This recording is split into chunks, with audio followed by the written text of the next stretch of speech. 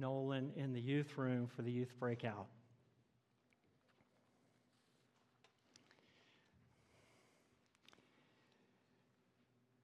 We're in our series, The World Waits for a Miracle.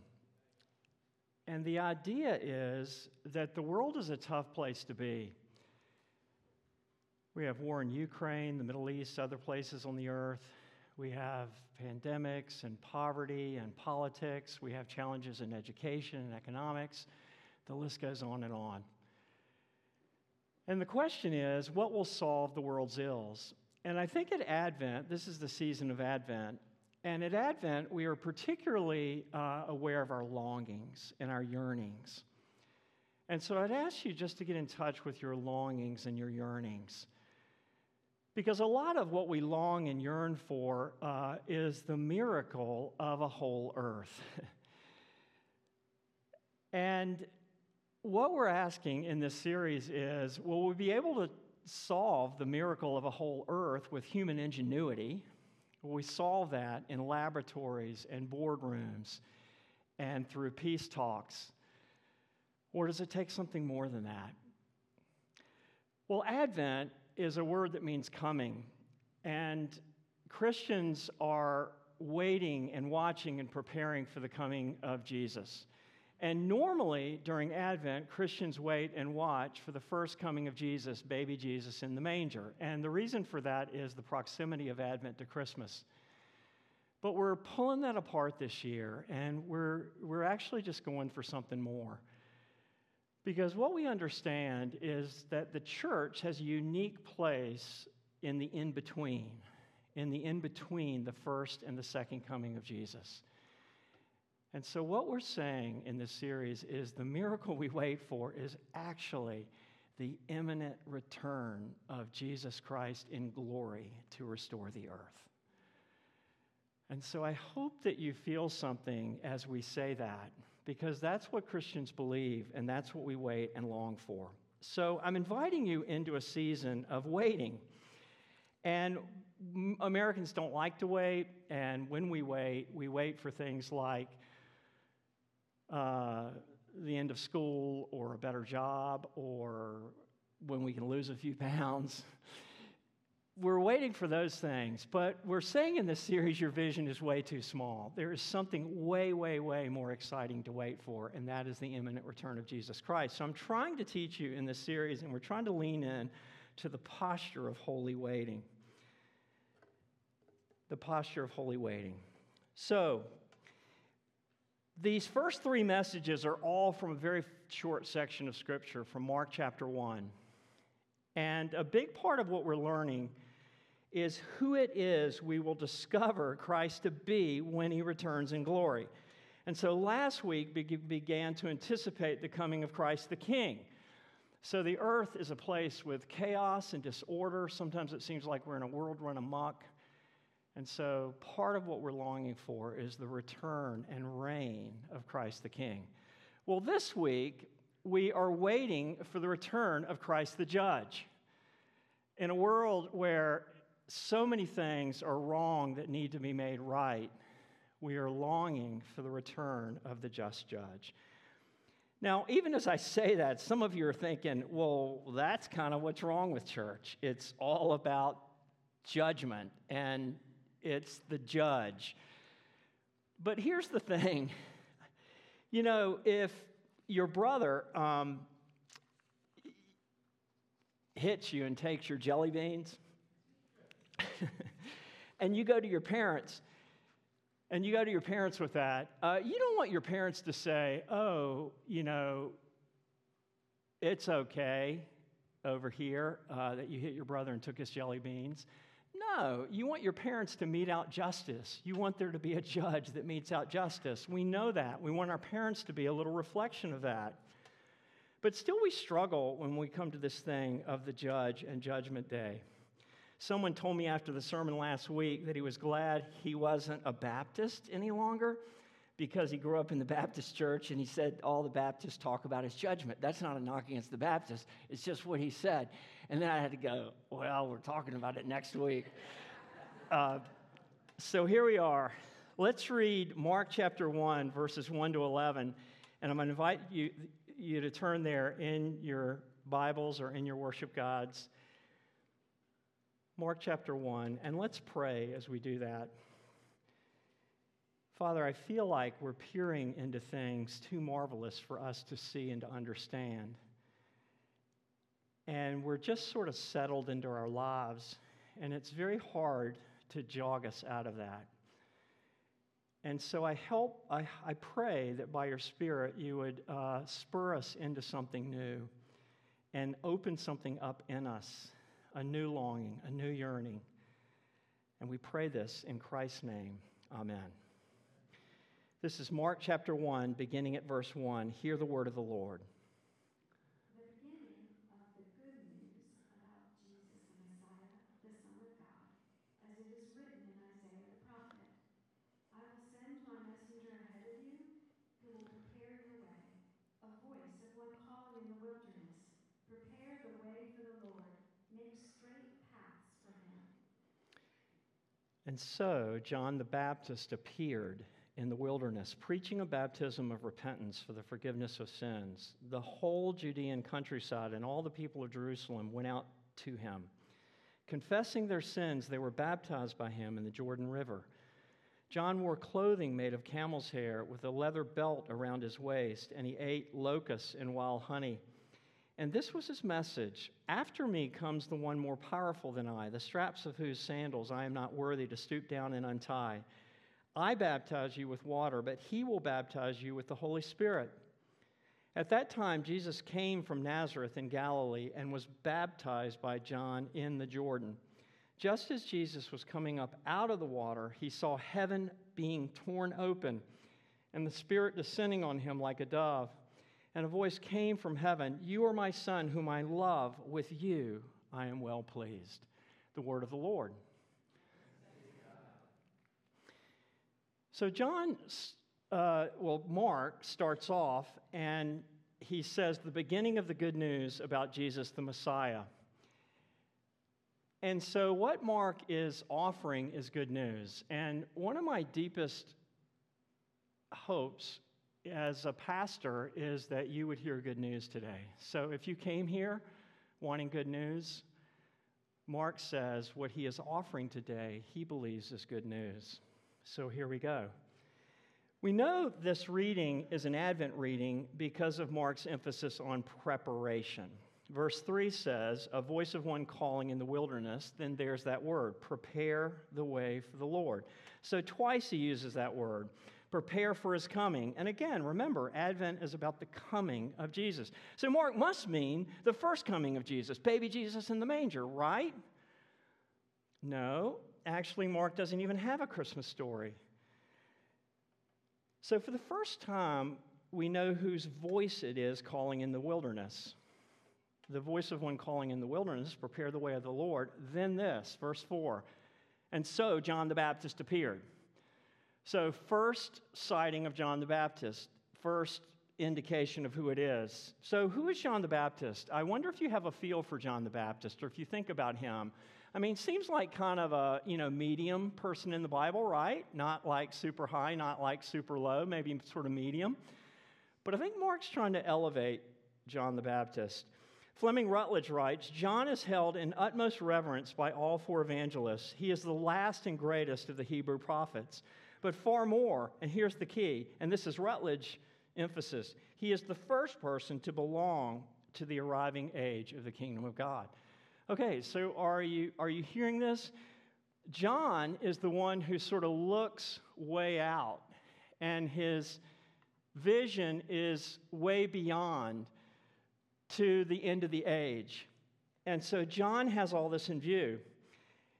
And that's why Jesus said, among those born of women, there has risen no one greater than John the Baptist. So why is that? Again, so John, Fleming Rutledge says John shows us the essential posture of a Christian disciple. Why is that? Because John shows us the posture of preparing and waiting, not just during Advent, but during all times of the year. And so John is in the posture of holy and eager waiting. Verse 4, And so John the Baptist appeared in the wilderness, preaching a baptism of repentance for the forgiveness of sins. The whole Judean countryside and all the people of Jerusalem went out to him. Confessing their sins, they were baptized by him in the Jordan River. So I want you to see, I think of this, it's kind of a fantastic event. All this is happening voluntarily. And so picture, long lines of people down by the Jordan River, and they're down there to do a religious thing, to be baptized by John. And it says they came confessing their sins, and they came for the baptism of repentance. So it's important to know that in the ancient world, baptism was for the purpose of cleansing and washing. John the Baptist was a Jew, and the Jews were familiar with ritual washings. Leviticus chapters 11 to 15 describe those ritual washings in detail. And so the church father Tertullian wrote this: "The Jew washes himself every day because every day he is defiled." And William Barclay writes, "Symbolic washing and purifying was woven into the very fabric of Jewish ritual." So here's the tie to Advent. Advent is about yearning and longing. And so we have this fantastic event of all these people coming. It's like a spiritual awakening. And what they're yearning for is cleansing. And so I wonder if this touches a chord in you. I don't know if you're like me, but there are days, and particularly days around this time of year, when I do something, or I react in a certain way, or I see something in my own heart, and I go, how long, Lord? When is that going to be over? Or sometimes we look around in the world, and we say, how can people be like that? Or how can people do that? And so we look at child prostitution, or the killing of innocent lives, or people stabbing each other in the back, in business practices. But here's the thing. We realize that immorality and impurity run right through our own hearts. So here's the truth about Christmas. We all long for special moments with family and friends, but let me tell you what I think will happen sometime in your household, because it for sure will happen in mine. At some point during the Christmas, we'll have people together, and we're all longing to be close and have good times together as family. And somebody is going to say something, and you're going to say it, and when you say it, you actually want to reel it back in, even as you say it, because as you say it, you know you shouldn't be saying it. Y'all know what I'm talking about? You say something, and you shouldn't say it. But you say it, and it's like a dig, or it's a criticism, and all of a sudden, the whole thing goes sideways. Well, that's only one little small example. But what is that? We live in a world that's still longing for wholeness in the human community, even in our own families, or especially in our own families. And so sometimes it can just get discouraging, and we have regrets, and we're the ones looking for yearning and cleansing. We're longing for moral and spiritual transformation. So Fleming Rutledge reminds us that Advent begins in the dark. So Advent is, you can see up on the cross, Advent begins in the dark. And there's this deep color of blue here. And it's the color of the dark night. And it's the color of the dark night because literally the days are closing in on us, right? The days are getting darker and darker until December 21st, which is literally the shortest day of the year. If you go in the northern hemisphere, you have days that are almost altogether dark, 24 hours a day, way up north. And so this is Advent. It's the growing awareness of darkness in our world and in our own hearts. And so Fleming Rutledge, let's say Tish Harrison Warren writes this: Advent bids us to pause and look with complete honesty at the darkness. Advent invites us to name what is dark in the world and in our own lives. To practice Advent is to lean into the cosmic ache, our deep, wordless desire for things to be made right. We dwell in a world shrouded in sin, darkness, violence, and oppression. Christians must be honest about the whole of life. In Advent, we take time to examine what is hidden. This season asks us to come clean about those things done in the darkness. So many of the destructive things in our lives and in the world are shrouded in secrecy and shame, from human trafficking to porn addiction, from sweatshops to whispered gossip, from physical abuse to unacknowledged alcoholism, from corruption of power to quiet despair. So Fleming Rutledge, I've been quoting, and she says that Advent is more like Lent than anything else. So Lent is a time for self-examination and confession, and Advent is more like Lent. And so Harrison Warren calls Advent a little Lent. So the color of Lent is purple, and sometimes you'll see purple drapes up here instead of blue drapes. Well, the reason is that Advent is much like Lent. It's a period of self-examination, confession. So people in John the Baptist's day were longing for cleansing, and where did John the Baptist say that cleansing could be found? So they're all rushing down to the riverbanks. They're all rushing down to be cleansed by John's baptism. But John says this in verse 7, and this was John's message: after me comes the one more powerful than I, the straps of whose sandals I am not worthy to stoop down and untie. I baptize you with water, but he will baptize you with the Holy Spirit. So what is John doing? He's taking a posture of humility. He's emphasizing the contrast. The only one that would strap your sandals would be a slave. And John is saying, I'm not even worthy to be the slave of the one who is coming. So who is it that John is pointing to? Well, what we're going to find is that John is predicting the coming, the powerful one. What is it about him that is powerful? John is predicting the powerful one is the coming of Christ the judge. He is the one able to bring a moral, a pure, a transformed earth. So let me try to explain. So hang with me here. In verse 2, Mark identifies himself, and we talked about this last week, as quoting Isaiah. But scholars have long recognized that Mark's quotation is a combination of quotations from Isaiah, but also Malachi. Now, we're going to read some stuff now, and I told my wife Lisa when we read these passages, I was going to put on a crash helmet because some of these passages are really difficult. And she said, don't do that. And so you all get saved by a lot of things that my good wife tells me not to do, my good ideas. But I don't know that I was really going to do that. But here we go. Let's look at Malachi chapter 3 again. You heard Janine read a portion of this. But verse 1 says, I will send my messenger to you. So we're way back in the Old Testament. I will send my messenger who will prepare the way before me. So here it is. This is Mark chapter 1, verse 2, straight out. Then suddenly the Lord you are seeking will come to his temple. So this is the second coming of Jesus Christ. The temple here is the whole earth. In the end times, the whole earth will be the Lord's temple. Verse 2, but who can endure the day of his coming? It's a rhetorical question. The implication is no one can endure that day. And then here it is. Who can stand when he appears? For he will be like a refiner's fire or a launderer's soap. So Malachi is pointing to the powerful one who can provide the cleansing that the world and our own hearts need. And so Malachi is forecasting Judgment Day. And you heard Janine read about the sorcerers and adulterers and liars and oppressors.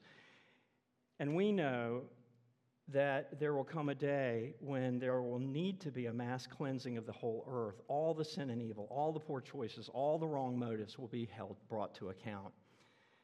So then it gets worse. So buckle up. Malachi 4.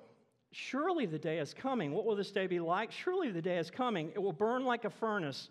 All the arrogant and every evildoer will be stubble, and the day that is coming will set them on fire, says the Lord Almighty. Not a root or a branch will be left to them. So some of you would go, well, this is what's wrong with the Old Testament. This is why some people say, well, I don't believe in the God of the Old Testament because that's a God of wrath and judgment. I only believe in the God of the New Testament because he's a God of love. And so people say that, but we don't believe that here at this church. So we have to take these things in and we ask, what is happening here? So sometimes people will say, you'll hear people say in church, well, God accepts us just as we are. God accepts us just as we are. And we want to teach our children, I think, because we fear for their self-esteem, that God accepts you just as you are with all your current desires and all the ways you express those desires. But we learn in a text like this that that's way too simplistic. The message of Malachi, no, is that our sin is profound.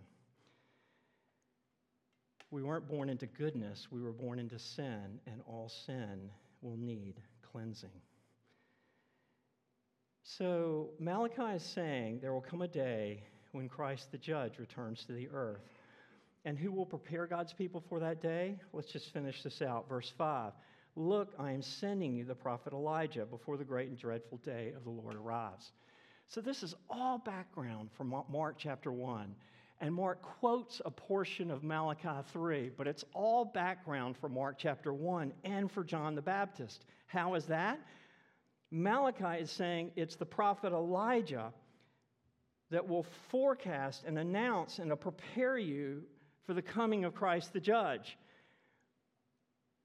And Mark wants you to know that John the Baptist is the new Elijah. So stay with me here again. In 2 Kings it says, he had a garment of hair and a leather belt around his waist. The king said, who was it? Elijah the Tishbite.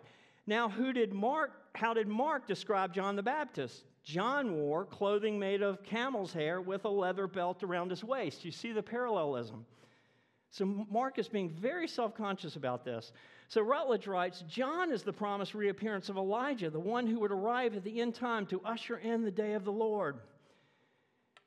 And so we say to ourselves, well, yeah, but who would want it? This terrible, awful day of the Lord, all the judgment. So one more time, back to Malachi 4. Surely the day is coming, it will burn like a furnace, not a root or branch will be left to them. That's just how profound sin is. But what is the very next verse? Malachi 4:2. But for you who revere my name, the Son of Righteousness will rise with healing in its rays, and you will go out and frolic like well-fed calves. So what is happening here? Even Malachi, the prophet of doom and gloom, the prophet of doomsday, he's saying there's something else to know. So Malachi compares the rising sun to a huge bird whose wings begin to reach out across the earth like the rays of the rising sun.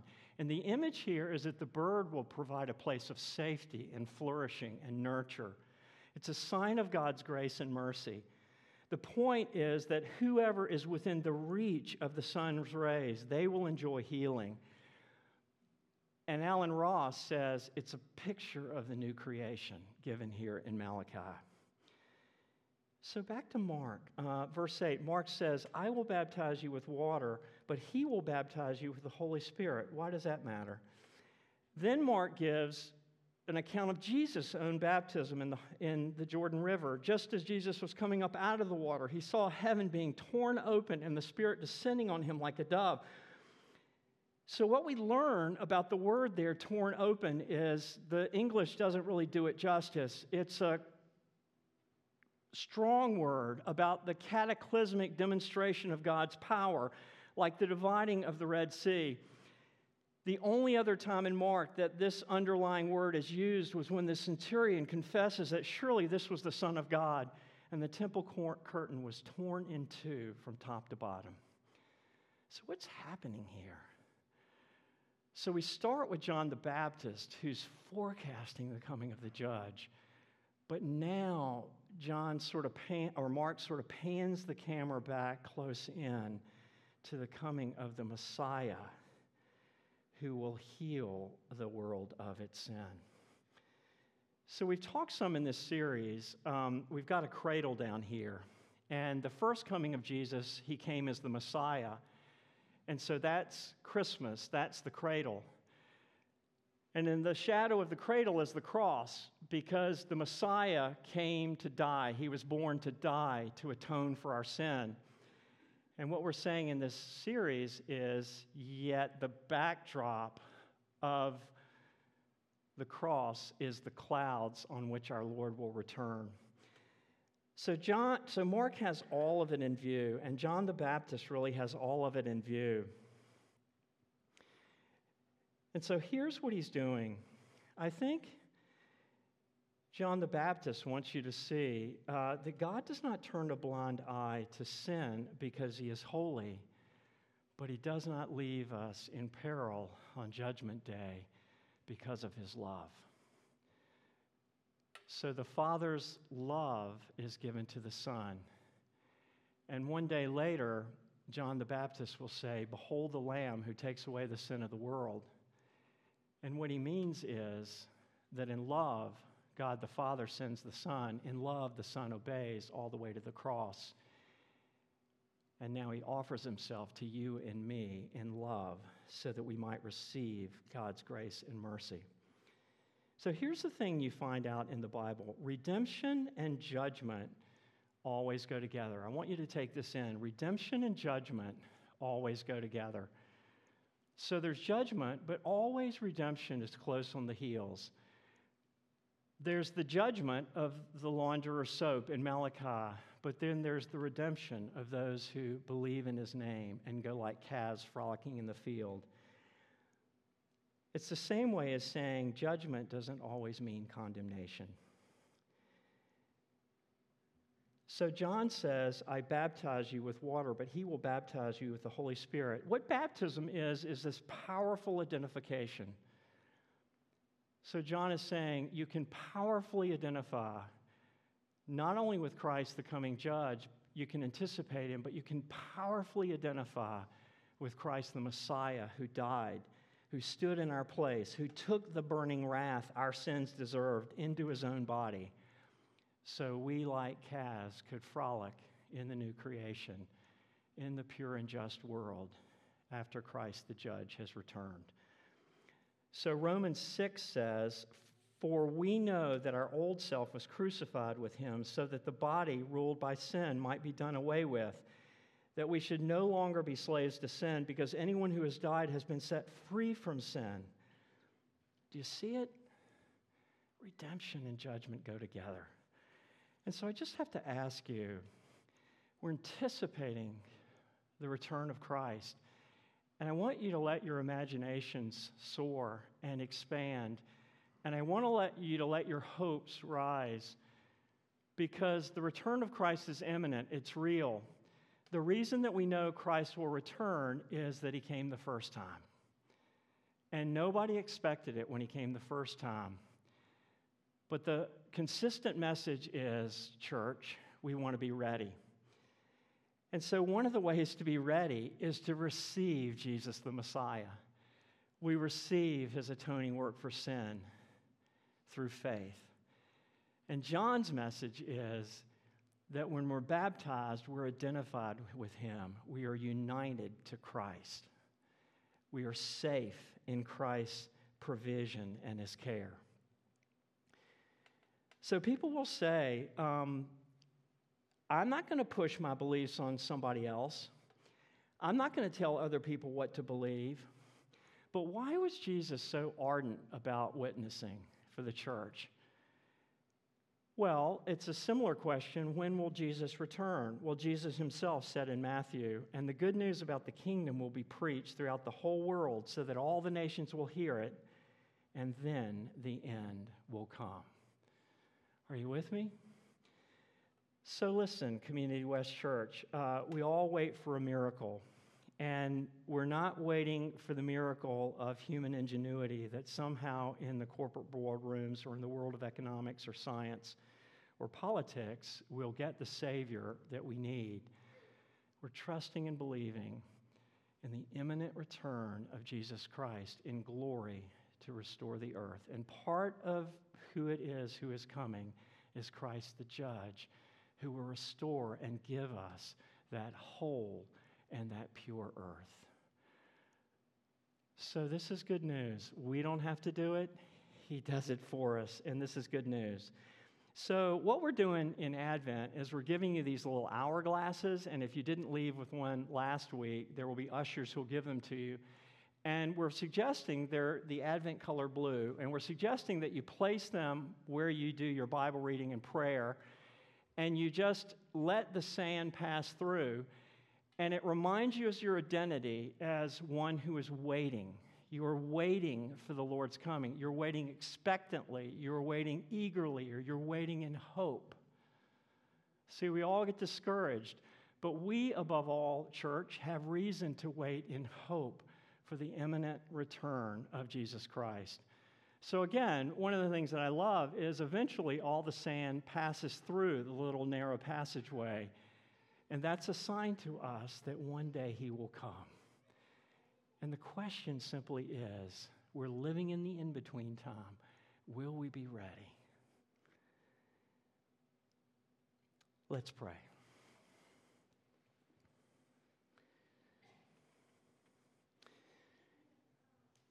Spirit of God, expand our hearts and minds into this thing of holy waiting. Life is so difficult, and we don't know where to place our hopes. But help us as a church to wait, and to wait well, and to wait for the one who is coming, who promises to come in glory and restore all things. Everything sad will become untrue. We long for that. We wait for you, Lord Christ. Come, Lord Jesus, come. In Christ's name we pray. Amen. We're going to respond. I'm going to invite you to respond.